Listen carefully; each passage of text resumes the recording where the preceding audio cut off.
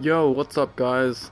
It's T Willie Mac, aka Thomas McCarthy, aka Bulla T, aka Drumstick, aka whatever you want to call me.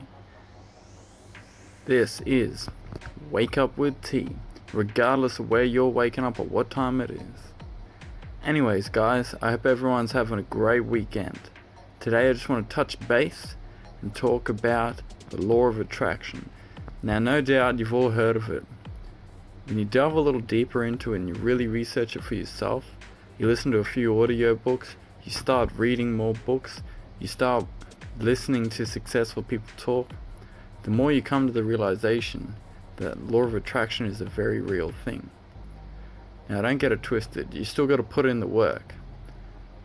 But when we actually believe in something 100%, we start to believe in it so much that we know it's coming. We don't just hope or think it's coming, we know it's coming. And we attract all of those positive things into our life. We attract everything that we want.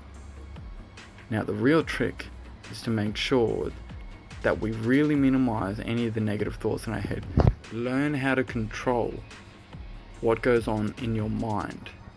Because as much as the law of attraction works towards bringing positivity to your life, it works much the same way when you have a negative mindset, and you will attract the things that you do not want.